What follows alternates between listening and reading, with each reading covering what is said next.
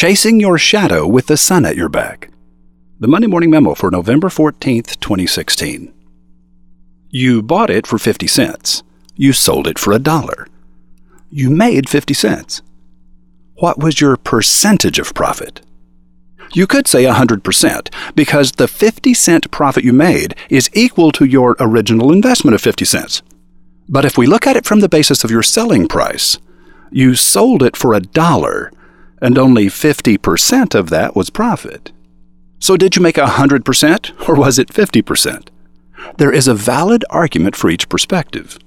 It's not my intention today to lecture you about the difference between markup and margin, or to fill your ears with chatter about inventory turn or the concept of zero marginal cost.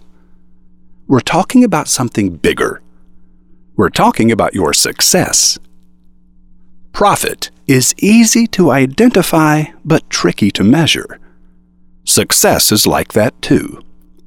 Does your pursuit of success ever make you feel like you're chasing your shadow with the sun at your back? No matter how fast you run, you can never quite grasp it. Is success a forever carrot on a stick, just a little further away than the length of your arm? Most of us live with the hope of accomplishing a series of goals. But rarely do I meet anyone who can tell me how they plan to measure their progress toward those goals. How will you measure success? Before you can answer that question clearly, you have to recognize that success comes in 3 different colors. You can make money, you can make a name, you can make a difference. If you make enough money, it will make you something of a name.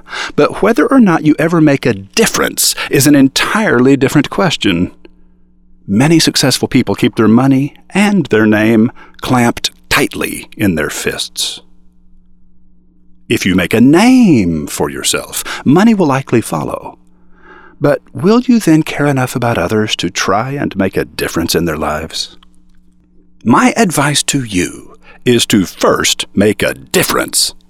Do what you do so very well that people take notice of it and speak highly of you. The money will quickly follow. What are you trying to make happen?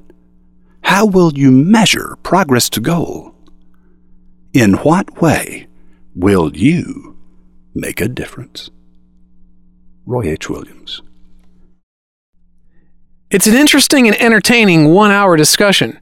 Roving reporter Rothbart decided to bring together 5 very different perspectives and ask, what can a small business person expect now that Trump has been elected?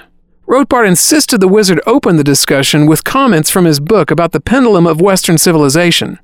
The next 2 panelists mocked him a little. It was great.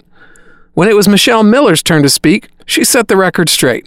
Michelle is one of the original 12 Wizard of Ads partners.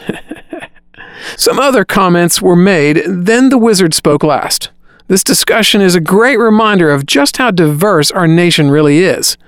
The show will start the moment you arrive at MondayMorningRadio.com. Indie Beagle.